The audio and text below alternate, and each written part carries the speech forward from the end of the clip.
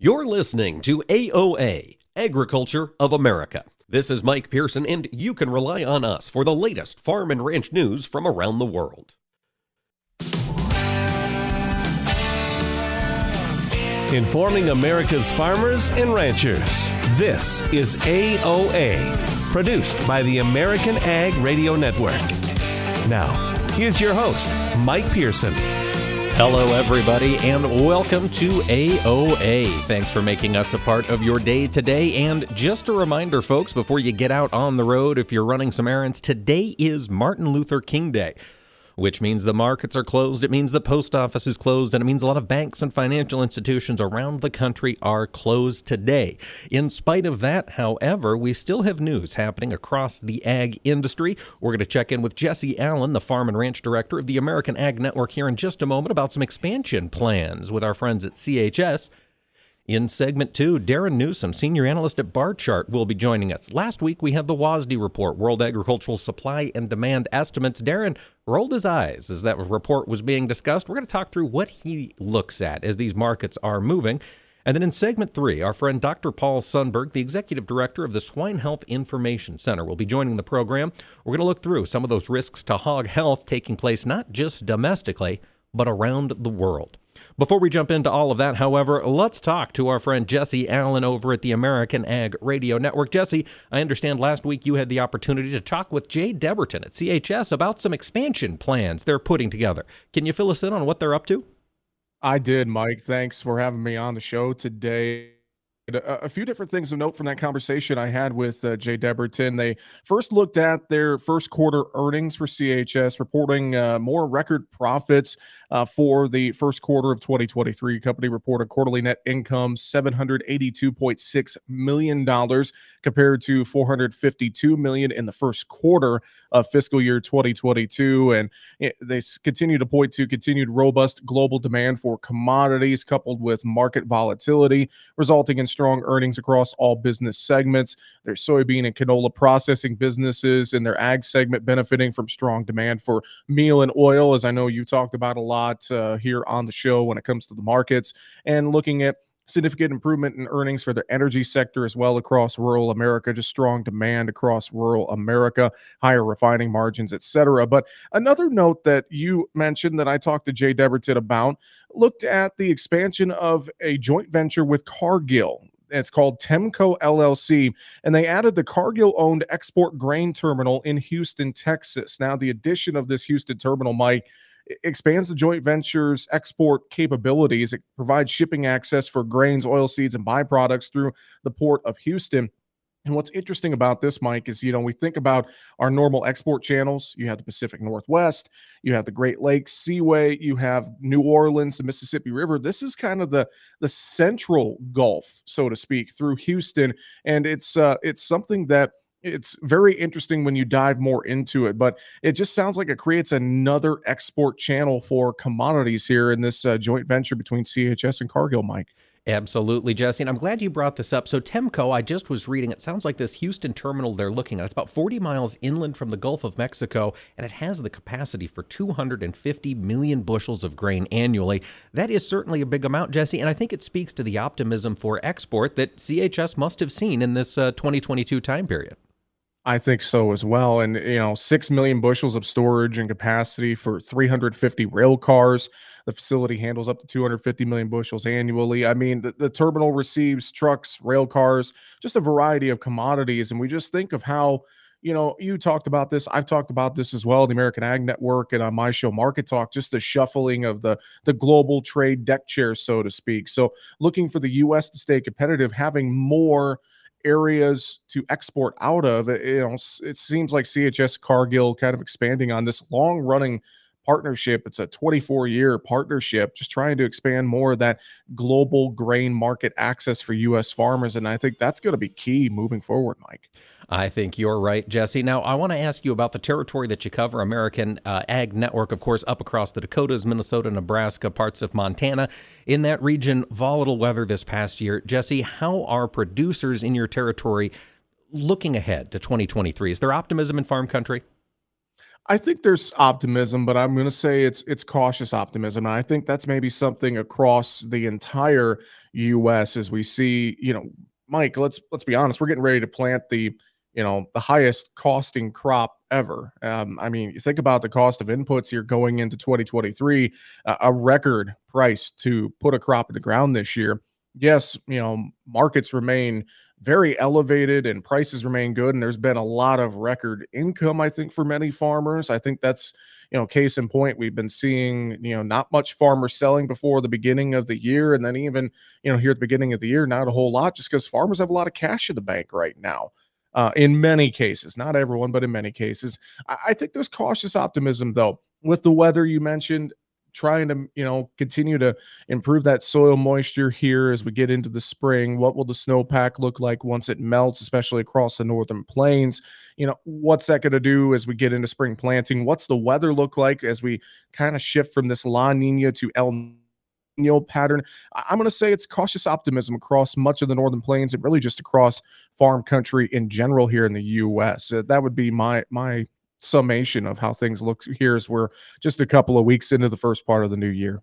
Well, Jesse, you mentioned the cost of putting this year's crop in the ground is certainly one that is going to make a few people's hair stand on end, no doubt about that. But it sounds as though we might be getting some relief with regard to equipment repair. Recently, I understand John Deere and American Farm Bureau signed a memorandum of understanding on equipment repair. You've been talking about this a little bit, Jesse. Can you give us some of the details? Well, they signed this at the American Farm Bureau Federation convention down in Puerto Rico here earlier this month. And I think this is interesting. I hear this a lot when I talk to farmers across the countryside, and I think you probably have as well, just how sometimes they get stuck having to wait in the field to get a piece of equipment repaired. And sometimes that downtime, 3, 4, 5, 6, 7, 8 hours, that's costly, especially when you're trying to get a crop in the ground or whatever the case may be, or you're harvesting, etc. So I find it interesting they've signed this memorandum of understanding, and I think it goes a long way to maybe try and get some of this confusion and allow cleared up and allow farmers to work on their own in the field sometimes. And I know David Gilmore, John Deere, says the MOU, quote, vitally important that we have an opportunity for American Farm Bureau Federation and industry to come together to solve issues and opportunities that we have. Machinery and equipment, products that our customers invest in are a large investment, and the opportunity for them to maximize the uptime of that equipment and minimize downtime is an important area of focus for our organization and for the industry. And that's directly from someone at John Deere. I know that this AFBF hopes this model will be a good model for other manufacturers, and a lot of those discussions have already begun, according to the American Farm Bureau. So I think this is just an interesting step in the right direction, and I would think a lot of farmers and ranchers would probably agree with that. Absolutely. And folks, if you want to keep up to speed on what's happening in the ag industry and particularly in the markets, follow along with Jesse's daily program, Market Talk. You can find it online at markettalk.ag. We've been talking with Jesse Allen, Farm and Ranch Director at the American Ag Network. Jesse, thanks for joining us today. Hey, Mike, thanks so much. Appreciate it. And we'll talk to you soon. And folks, stay tuned. We're going to talk market factors with Darren Newsom, Senior Analyst at Barchart, when AOA returns. Stay here for more AOA.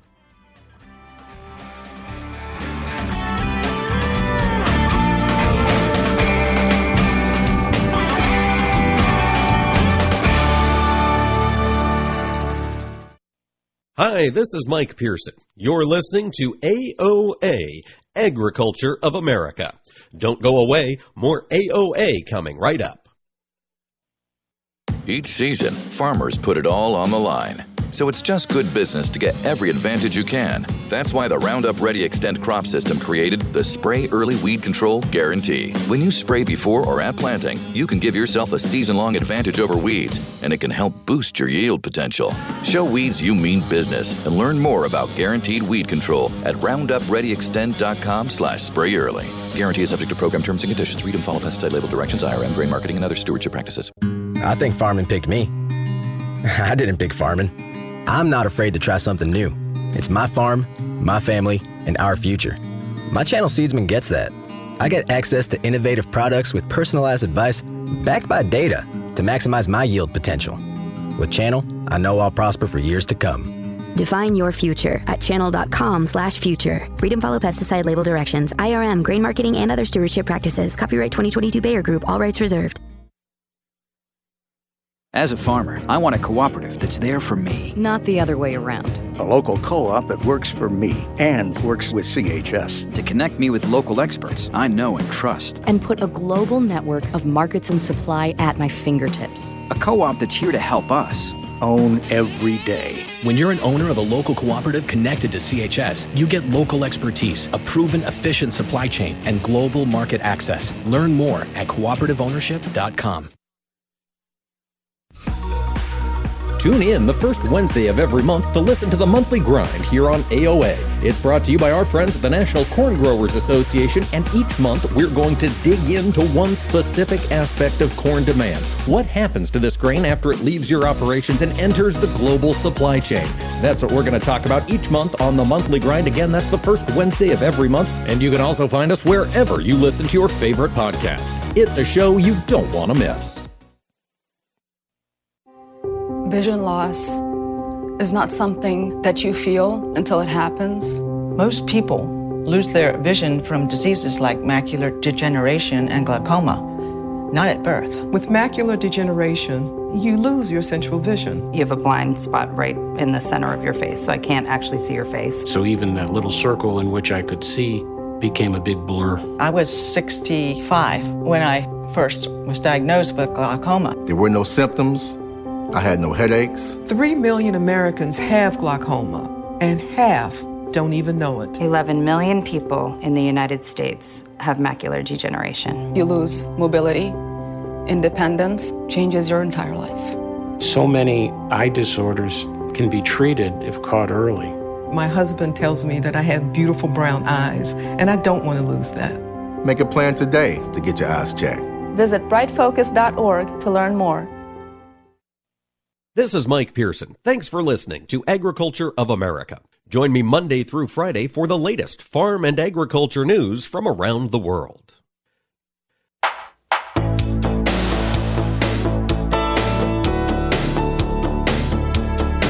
Keeping America's farmers and ranchers informed on AOA. Now back to Mike Pearson. Welcome back, ladies and gentlemen, to AOA. We appreciate you joining us today. And just a reminder, if you're just tuning in, we're recording this on January 16th, which is, of course, Martin Luther King Day, which means the markets are closed, which is good. The trade is digesting still some of the data that was released last week from Uncle Sam. And we're going to talk about some of that data. We're going to talk about interpreting that data. Joining us next is Darren Newsom, Senior Market Analyst at Barchart. And Darren is one of those folks who, whenever the world agricultural supply and demand estimates get discussed, I hear a big eye roll coming from Omaha. And typically that's Darren Newsom rolling his eyes at the importance laid on the feet of these USDA documents. He's going to join us now to talk through what he's watching in these markets rather than these reports from USDA. Darren, thank you so much for joining us today. Yeah, good morning, Mike. Thanks again for having me on. Let's start at the beginning. Last week, of course, last Thursday, we had USDA release their WASDE data. Allegedly, it's a component of, we're tracking the total production of this last year. We're looking at world agricultural supply and demands. Darren, you tend to roll your eyes. Why do you not put a lot of stock into this data from the USDA? Oh, because the numbers are all made up. I mean, let's be honest. There's no real science to this process. It's all just made up numbers. And you know, if we're actually interested in agriculture, if we're actually doing this as a business rather than playing the world's largest Keno game just to see what numbers the House unveils, I've always get a chuckle out of that game. But if we're actually interested, if we're actually investing or trading or hedging or merchandising or whatever aspect of the industry that we're actually taking part in, we have to look at real fundamentals versus the imaginary numbers that USDA releases. And to me, it's much more important to understand what's really going on versus what somebody thinks might be going on. And here's the real catchy part. It may not even be what USDA actually really thinks is going on. There's always other reasons why they have the numbers that they do. But the markets don't lie. We can read supply and demand in the markets any day, any hour. It's very simple to do. And we can understand what the real supply and demand situation are, what real fundamentals are, without playing the monthly, quarterly, annual, whatever Keno game. So let's talk about how we get to the real information on supply and demand. Darren, when we talk on the program, a lot of times you reference spreads, the difference in price for different contracts in the same commodity. Can we talk a little bit about how you use spreads and what information you can get from these different prices? Let's talk corn first. Looking at the spreads here, we've got March corn at $6.75. We've got July corn at $6.63. So we've got a 12-cent inversion. What does that tell you in the corn market about supply and demand? All right. When we see there's very few things that I say are absolutes. In fact, I have an absolute rule that says there are no absolutes in markets except for one, and that is when you are talking about a storable commodity. And I don't care if it's corn, I don't care if it's it's one of the energy. I don't care what it is. If it's a storable commodity and you have an inverted future spread, which is where the nearby contract is higher priced than the deferred, it is a bullish supply and demand situation. Why? Because merchandisers are pushing the nearby futures contract to source supplies to meet demand. And we see it all the time in energies. We see it in the grains. We see it we see this pop up in every storable commodity. And that's just how you know. If you see this situation and looking at the future spreads, you've got the March-May corn spread in inverse. You've got the May-July inverted, July-Sep inverted. You have to go out to next year's D's 2023, March 2024, showing only a 6 3/4 cent carry. And here, if we calculate full commercial carry, which is total cost, storage, and interest for that time frame, that only covers 20% calculated full commercial carry. So when I was back as a merchandiser many decades ago now, what I did is I devised a very simple table that broke it into thirds. 33% or less calculated full commercial carry is still bullish. 67% or more, that's when you're going to have merchandisers rolling out of the nearby into the deferred contracts because fundamentals are bearish. There's no real push for your supplies that you have on hand. So roll it in the market, take advantage of the carry. So right now we've got the first carry that we see is next year's first supply and first future spread. And it's only a 20% calculated full commercial carry. We have a very bullish long-term supply and demand situation in corn, soybeans, basically whatever storable commodity and grains that we want to look at this point. Now, Darren, this is in a storable commodity, something you can stick in a bin or in an oil pipeline for months and months or years, and it's not going to change the quality. Looking at the meat markets, of course, the protein markets, that's a little different, right? You can't store beef forever. You can't store live cattle forever. How can you read the spreads in a market where you can't have the final product be storable forever?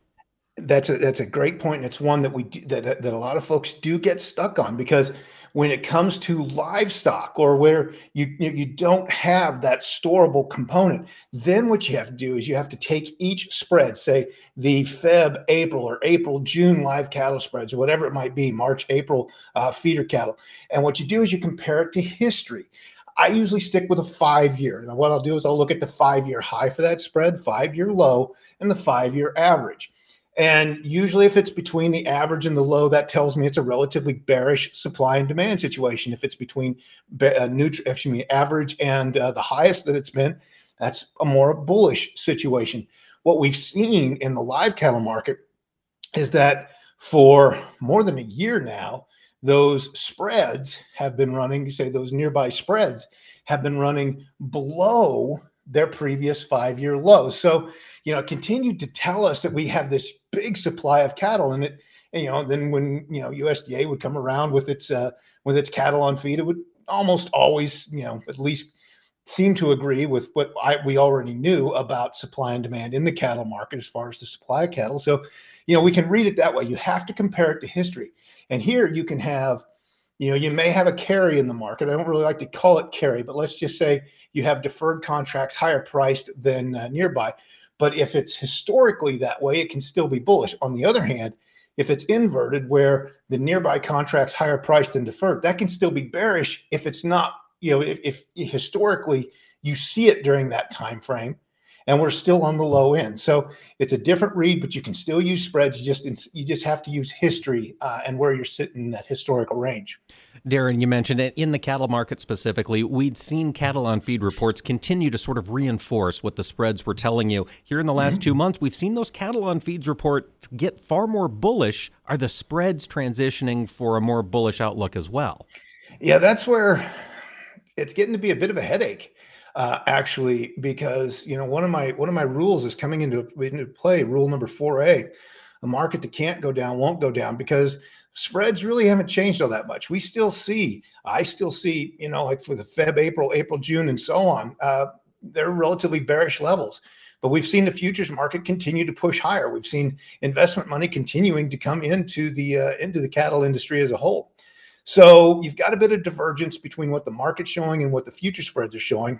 And, it just comes down to the fact this cattle market doesn't want to break right now. I don't know what that's telling. It could be telling us that the economy is better than what many people are thinking. But the future spreads still bearish. Not so much, I think we could top out this cattle market here pretty soon. So far, as you mentioned, the last few months, it hasn't happened. Yeah, it certainly hasn't. Darren, there's a lot coming for farmers in this year ahead. I understand you will be one of the presenters this weekend at the South Dakota Corn Growers annual meeting in Sioux Falls. For corn growers specifically, looking at the year ahead, do you have good news for them coming to the meeting? The question that I'm going to tackle, and I know you'll be there as well, but the question I'm going to tackle is one that's getting talked about a lot. Could corn hit $7? Well, just very short answer is yes, because anything's possible. So certainly $7, and I know they're talking about December corn, the December corn futures. Could it hit $7? Absolutely. That's always a possibility. But then we have to lay out, not only the technical picture that doesn't look as favorable. We already talked about how the fundamentals are still bullish. From a price distribution standpoint, that $7 mark with December corn, you only see weekly closes there 5% of the time if we go back through 2011. We've also got an acreage situation coming up here, as we get through January and February. We're going to, make these final decisions on what spring acreage is going to be. And right now it seems to be favoring corn. So there's a lot of things to come into play, a lot of chances for those long-term fundamentals to start to change. Certainly could. All of it's going to come down to weather. So we'll see what happens. We will indeed, folks. If you're in South Dakota and you're coming to the South Dakota Corn Growers meeting, it is this Saturday, the 21st in Sioux Falls, South Dakota. We've been speaking with Darren Newsom, Senior Market Analyst at Barchart. Darren, thanks so much for joining us today. Mike, really appreciate you having me on again. And folks, stay with us. We'll talk hog health with Dr. Paul Sundberg of the Swine Health Information Center when AOA returns. Hi, this is Mike Pearson. You're listening to AOA, Agriculture of America. Don't go away, more AOA coming right up. Corn is native to the American continent and was unknown to the rest of humanity until Columbus arrived in the New World in the 15th century. It took less than 100 years after Columbus's discovery for corn to be introduced to farmers in Asia, Africa, Europe, and the Pacific Islands. After wheat and rice, corn is the third most cultivated crop in the world. The four nations that purchase the most corn from the United States are Mexico and Colombia, who use it as a food ingredient, and Japan and South Korea, who buy it mainly for animal feed. Around 1/3 of the corn grown in the United States is eaten by livestock, another third is used in the production of ethanol fuel, and the rest is either consumed by humans, exported to other nations, or used industrially. Now that sweet corn, that's the variety that most Americans grill or boil for cookouts or just eat straight out of a can with a spoon, accounts for just 1% of all corn grown in the United States. These farm facts brought to you by the American Ag Network.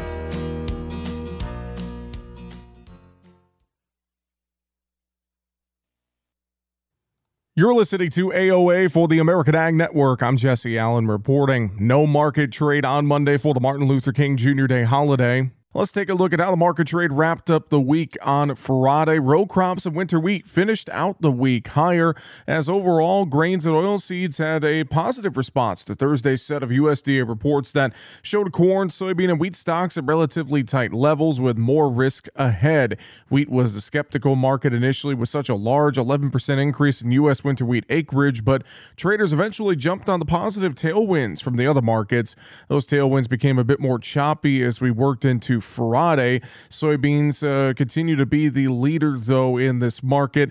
Nonetheless, the conviction of the bulls lacked somewhat ahead of the 3-day holiday weekend, with, again, the U.S. markets closed on Monday. For the week last week, we saw March corn up 21 cents, July corn up 15.5 cents. March soybeans ended up 35.25 cents. July beans were up 23.25 cents. March Kansas City wheat up 11.75 cents. March Chicago wheat up 1/4 penny, and March Minneapolis wheat was 10.5 cents higher. On Friday's trade, March corn was up 4.675. July corn up 2.25, 6.63 March beans up 9.25, 15.27 July beans up 6.5, 15.25. March bean meal down $5 a ton, 4.7630. March bean oil down 19.6306. March Chicago wheat was up 1.743. March Kansas City wheat up 8.75, 8.43. March spring wheat was unchanged at 9.12 February live cattle up 17, 157.72. April lives were down to 160.90. Feeder cattle January down 87, 181.25. February hogs down 10, 78.65. Crude oil on Friday up $1.47 a barrel, 79.86. Again, no markets on Monday for Martin Luther King Jr. Day. You're listening to AOA for the American Ag Network. I'm Jesse Allen. Nothing offers an opportunity to bond and give thanks quite like breaking bread together. This is especially true as we welcome our troops back home and keep those who are still stationed overseas in our hearts. Hi, I'm Gary Sinise. Since 2011, the Gary Sinise Foundation's Serving Heroes program has shown gratitude to our nation's defenders and their families by serving up nearly 500,000 hearty classic American meals at travel hubs and military locations. And now, together with our friends at Bob Evans Farms and their Our Farm Salutes program, we will help to provide even more meals nationwide, offering our defenders a taste of home and the feeling of togetherness around the table. Help us show America's gratitude through food and fellowship. Look for the Bob Evans Our Farm Salutes purple packaging at your grocery store and visit ourfarmsalutes.com to learn more. While we can never do enough to support the men and women who serve, together we can make a difference, bite by bite. You're listening to AOA, Agriculture of America. This is Mike Pearson, and you can rely on us for the latest farm and ranch news from around the world.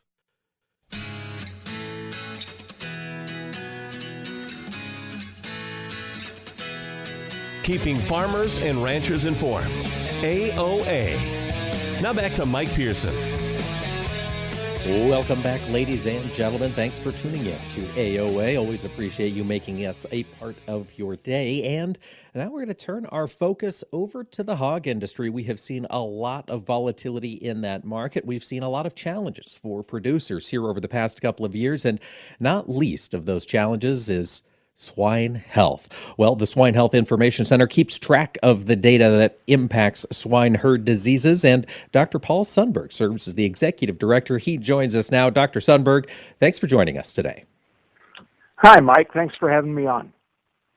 You know, at SHIC, of course, you guys track both diseases domestically here in the U.S. and, of course, those tracking around the world. And I want to start with domestic diseases, Dr. Sundberg. PRRS has been a challenge for this hog industry. How's it doing? Is it getting better? Are we getting a handle on it as a disease? Well, nationally, PRRS, the level of PRRS right now nationally is within the limits of what we would expect. So it's in the normal limits, but there's been a significant increase in the detection of PRRS in adult or sow farms, and that's following a leveling off of our finishing sites. So it's an experience of what we've seen in multiple years, that the finishing sites tend to break with PRRS a month or two before sow sites tend to break with PRRS. So it's still out there. We've still got a lot of PRRS in the Midwest and Corn Belt states, even though nationally it is it's within limits. There's pockets in the Midwest and Corn Belt states where we've still got a lot of problems. All right, PRRS, such a costly challenge for pork producers. Now, Dr. Sundberg, at SHIC, you guys publish the Swine Disease Reporting System reports, and of course you track PRRS, but some additional diseases as well. What are some other risks to the domestic swine herd you're tracking? Yeah, some good news is that the influenza A, the influenza virus in the pigs, and that detection has seemed to level off. So it looks like maybe our peak that happened in November and December hopefully is over. PED, porcine epidemic diarrhea, has a moderate increase in activity, but really not anything outside of what would be normal. So there's still that level of activity that you'd expect. And mycoplasma and circovirus are both holding steady. So there's some movement in PRRS, and you'd expect that for this time of year. But as the other diseases go, they're pretty much within limits and are being handled and managed as they usually are. That is good news. The American hog industry staying on top of these disease threats. But Dr. Sundberg, of course, we also have threats circulating around the globe, luckily some that aren't on our shores yet. I'm thinking first and foremost about African swine fever. 2022 was a big year for ASF. Can you fill us in on how that spread tracked throughout the year? Yeah, since 2020, there have been 45 countries that have reported ASF infections. And so, that's probably the number one emerging disease, swine disease around the world. There have been a lot of outbreaks new outbreaks in Italy, Nepal, Thailand, North Macedonia, Czech Republic, and there's been outbreaks in new zones in Germany and the Philippines. So ASF's still moving around the world. It's still active and it's still going. It's going in Eastern Europe, where we've had a delegation from the National Pork Board that have done a visit there to try to learn lessons in those countries so we can be better prepared here to prevent or to respond. And then you have it on the island of Hispaniola and the Dominican Republic and Haiti there. And that looks like it's going to be a long-term issue on that island. Dr. Sundberg, I remember last year there was talk about Vietnamese scientists coming up with a vaccine for African swine fever. Did that get rolled out? Have we seen any reports of efficacy? It is. It is still being field tested in Vietnam. The reports of efficacy and of safety are good. It looks effective. It looks very safe. So that's very promising. But there are limitations with that vaccine. It can be produced only in very limited quantities, so it most probably won't be available to others around the world other than in that specific area. And then there are issues about being able to differentiate a vaccinated pig from a pig that's had the infection, and that doesn't happen with that vaccine. So there's still a lot of activity. There's still a lot of work that needs to be done to get us an effective, safe vaccine for ASF that's available around the world.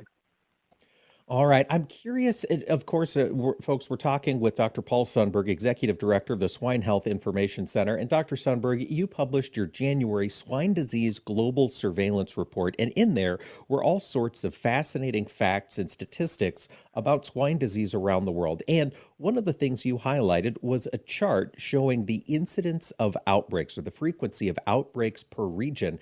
And it really struck me with the sheer number of ASF outbreaks in Europe versus Asia, Africa, and of course the Americas. And I'm wondering, is that because ASF is a bigger threat in Europe, or are they better about tracking and recording ASF outbreaks? Well, it's probably a little bit of both, Mike. They are good at tracking outbreaks, but like I said, ASF has been moving around in Eastern Europe and in all of Europe with Italy and the Czech Republic. So it's kind of a combination of both. ASF moves in feral pigs, in wild boar, and there's a lot of those in Eastern Europe. So local movement is probably caused by a wild boar movement, but then it jumps from one area of the country to another, and we saw that in Germany, from Eastern Germany to Western Germany. That's most probably because people are moving it, and even though it's safe for people as a pork product, anytime you get a sandwich that has ASF in it that comes from a pig and another pig can eat that sandwich, they'll get it as well. So it can jump as far as that sandwich is transported, or it can move locally, probably with wild boar. And you mentioned that it is in the Western Hemisphere. We've got it in the Dominican Republic, the island of Hispaniola. And I remember this fall, there was a mystery disease reported in Ecuador. There was concern that maybe it was African swine fever. Dr. Sundberg, did they ever get to the bottom of what that disease was in Ecuador? Yeah, we don't have a report of what that disease was. And the good news is we know what it wasn't. And it wasn't ASF. It wasn't African swine fever. It wasn't classical swine fever. The conjecture is most probably that it was a hot PRRS outbreak, but we don't have a confirmation of what that was. We know that for the Western Hemisphere, ASF is still only, as far as we have today, ASF is still only on Hispaniola and the Dominican Republic and Haiti, and that's going to be a long-term issue. The virus in the Dominican Republic looks like it's attenuating or it's getting less virulent. And that means that it's going to be easier for that virus to hide, if you want to use that term, in pigs in the Dominican Republic. It's going to be harder to find it, and that means it's going to be a long-term issue in the Dominican Republic and in Haiti. All right. Hopefully the researchers will continue that work fighting ASF here close to our shores. But in the meantime, Dr. Sundberg, we're also grappling with other diseases, foot and mouth disease in Southeast Asia and Australia, Indonesia. Is that spread ongoing? Well, there was a big outbreak of FMD in Indonesia in the late 2022. Australia was real concerned about that because of the proximity of that country to Australia and the opportunity for it to jump over into Australia. There's a big vaccine effort in Indonesia and a big control effort. And so I think that's been stamped down just a bit. And it's more under control as the reports we have. However, FMD, just like FMD is, it continues to work around the world at a low level, not like the ASF outbreaks, but at a low level, but pretty constant. All right. So it is there. You know, I mentioned Australia, got me thinking about Japanese encephalitis virus. The Australians were concerned about that earlier in the year. Is that risk still out there? Yeah, that risk is very much still out there. Reports from Australia is that they've had a lot of rain and a lot of water in this spring now. They're in December, January is their spring season, and they've had a lot of rainfall there. So they're doing a lot of communications, both from government and producers, public health, animal health, about the risk of encephalitis moving in Australia, and the vaccine that happens in people as well as in horses there. We don't have one for pigs that's approved for pigs yet, but they're working on that. They're still monitoring that right now. We're not seeing the outbreak of JEV in Australia that we did in January of 2022, but that's cautiously optimistic because the season's still young and there's still a lot of opportunity for that to happen in Australia. And we're trying to make sure we're closing every window we can so we don't import it here into North America. Well, that's the thing, because it's mosquito-borne. Isn't that the risk? Yeah, that's right. It's just like West Nile virus that we have here in the U.S. It's transmitted by mosquitoes, transmitted both to animals as well as to people. So there's a risk all around there, and we've got to make sure that we do everything we can to keep that out of our country. Indeed, we do. Those risks are global, folks. Keep up to date on what risks are impacting swine health. You can learn from the Swine Health Information Center on their website at swinehealth.org. We've been talking with Executive Director Dr. Paul Sundberg. And Dr. Paul, thanks for joining us today. Thanks. And folks, stay with us. We'll be back with more AOA after this.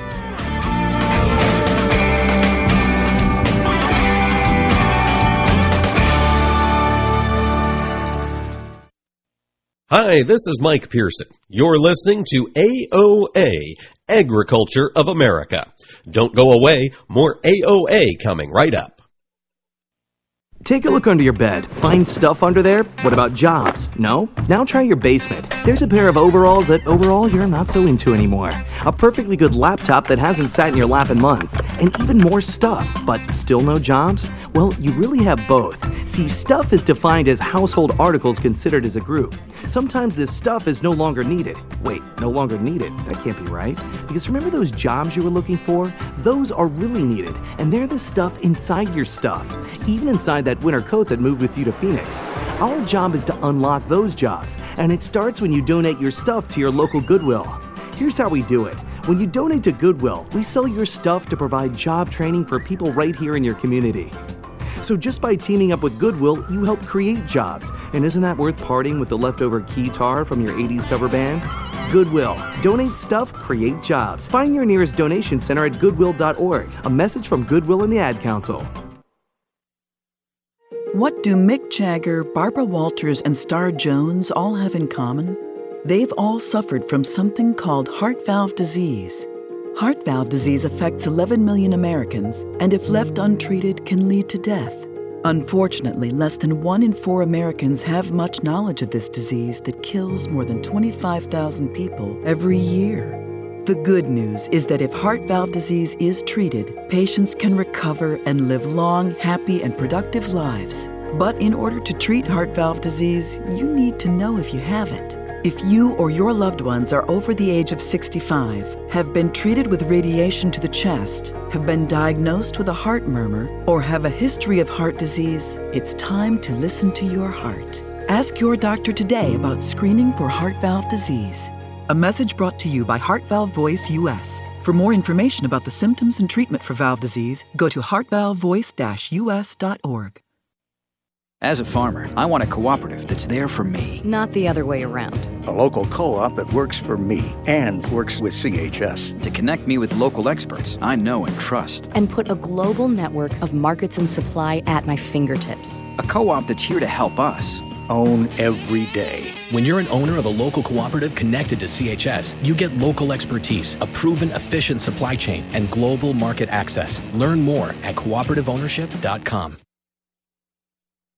What a great organization. Helping families in need like ours, it's a godsend. When an unexpected crisis strikes, Farm Rescue is here to help. Assistance is available free of charge to farm families experiencing a major injury, illness, or natural disaster. Our volunteers and equipment are ready to spring into action with planting, haying, and harvest support. If you or someone you know could use a helping hand, visit farmrescue.org today.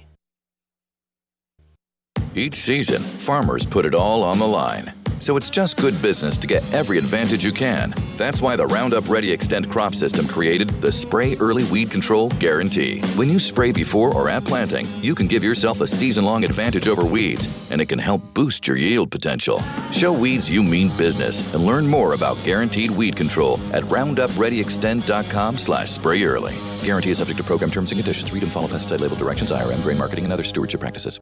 I think farming picked me. I didn't pick farming. I'm not afraid to try something new. It's my farm, my family, and our future. My channel Seedsman gets that. I get access to innovative products with personalized advice backed by data to maximize my yield potential. With Channel, I know I'll prosper for years to come. Define your future at channel.com/future. Read and follow pesticide label directions, IRM, grain marketing, and other stewardship practices. Copyright 2022 Bayer Group. All rights reserved. In honor of all those we've lost to cancer and those still fighting and thriving, like basketball analyst and cancer champion Dick Vitale. I want to beat cancer. I'm going to beat it. That's no doubt in my mind. I'm going to win this battle. Defeating cancer will take all of us. Join our team to help fund game-changing research that saves lives. At the V Foundation, V is for victory over cancer. V is for victory over the odds. V is for victory over health disparities, victory over setbacks, victory over the unknown. V is for victory over giving up. Don't give up. Don't ever give up. Join the V Foundation team and help save lives. Cancer can take away all my physical abilities. It cannot touch my mind, it cannot touch my heart, and it cannot touch my soul. Join our team in the fight against cancer at V.org. This is Mike Pearson. Thanks for listening to Agriculture of America. Join me Monday through Friday for the latest farm and agriculture news from around the world.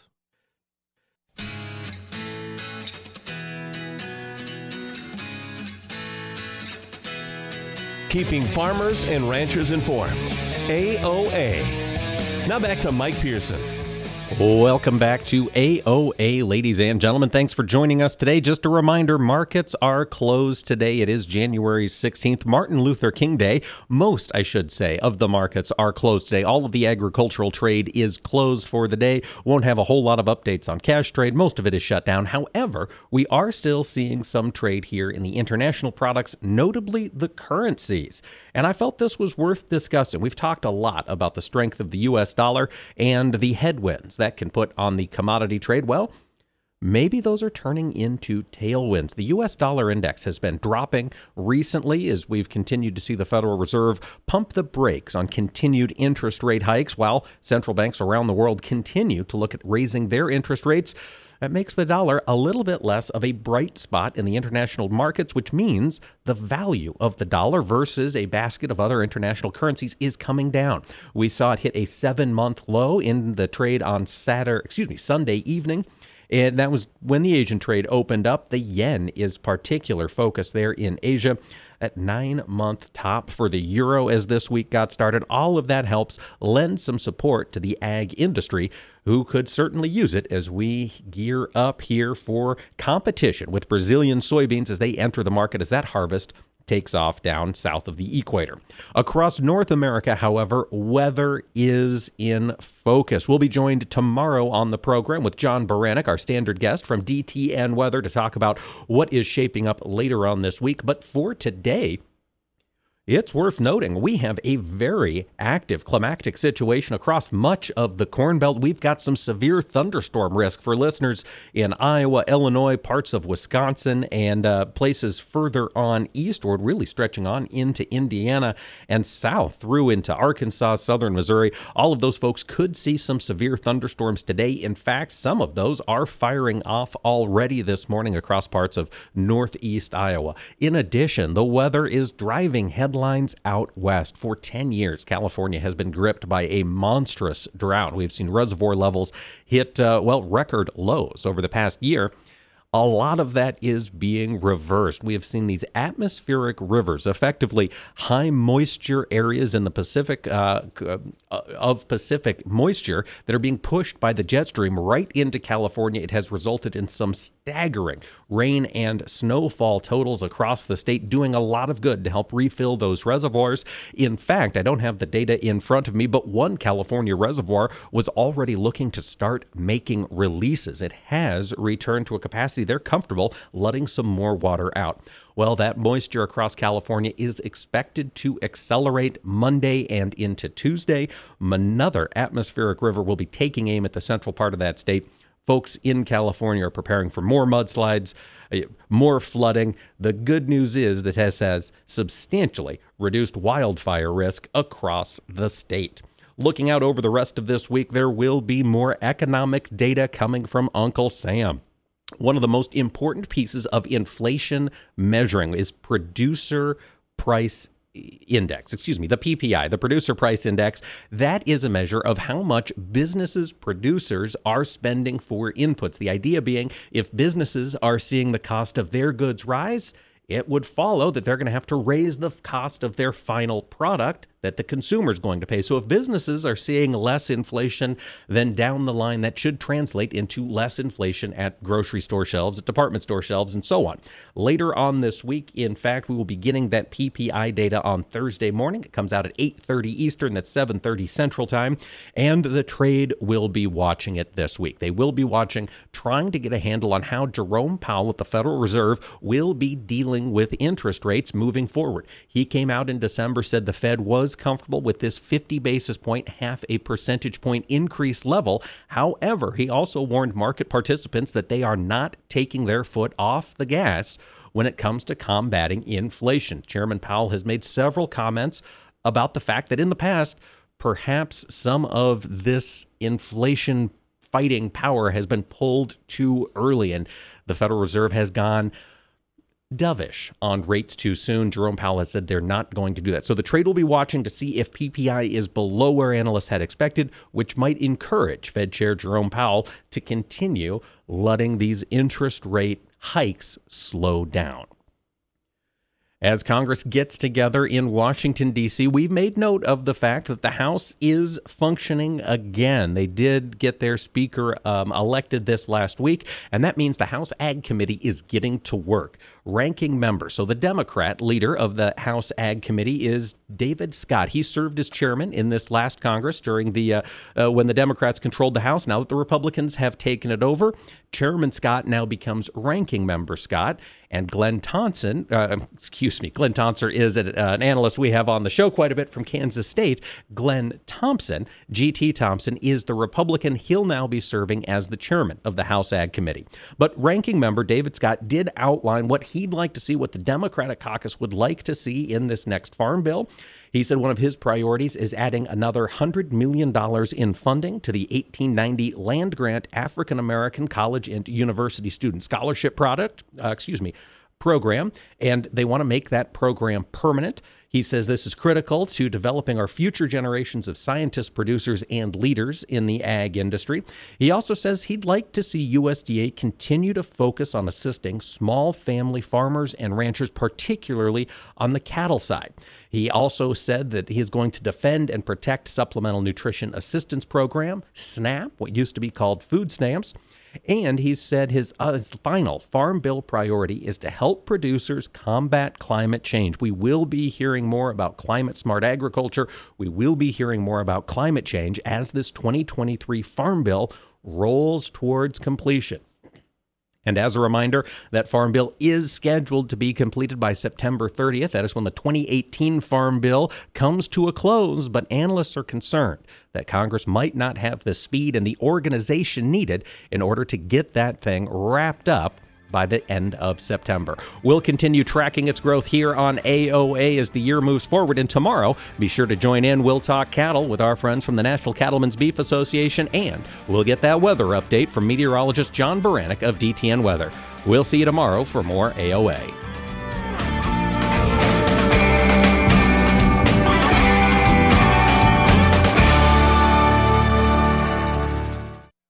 This is Mike Pearson. Thanks for listening to Agriculture of America. Join me Monday through Friday for the latest farm and agriculture news from around the world. In farming, you know being early means you're right on time. That's why the Roundup Ready Extend crop system created the Spray Early Weed Control Guarantee. When you spray before or at planting, you can protect your investment and give your farm an advantage all season long. Find the tools and resources you need to spray early and guarantee your weed control at RoundupReadyExtend.com/spray early. Guarantee is subject to program terms and conditions. Read and follow pesticide label directions, IRM, grain marketing, and other stewardship practices. I think farming picked me. I didn't pick farming. I'm not afraid to try something new. It's my farm, my family, and our future. My channel Seedsman gets that. I get access to innovative products with personalized advice backed by data to maximize my yield potential. With Channel, I know I'll prosper for years to come. Define your future at channel.com/future. Read and follow pesticide label directions, IRM, grain marketing, and other stewardship practices. Copyright 2022 Bayer Group. All rights reserved. 54. So basically, it's too late to start saving for retirement, right? Not right. Starting to save, even in your 50s, can really make a difference. Well, right now, saving seems hard to wrap my head around. Plus, with the way this year's been going... Hey, listen, it's okay. You still got this. Just go to aceyourretirement.org. It's an online tool from AARP that can help you get your retirement savings on track no matter your age. It's free and only takes about 3 minutes. I like 3 minutes. Yeah, at aceyourretirement.org, you'll chat with Avo, the friendly digital retirement coach. Just answer a few questions and you'll get a personalized plan and tips to help boost your retirement savings. Tips that are easy to understand and tailored to your lifestyle. I like that too. Plus, it's sponsored by AARP, so you know they got your back. Just head to aceyourretirement.org and make your plan to start saving for retirement. Thanks. That's aceyourretirement.org. A message from AARP and the Ad Council.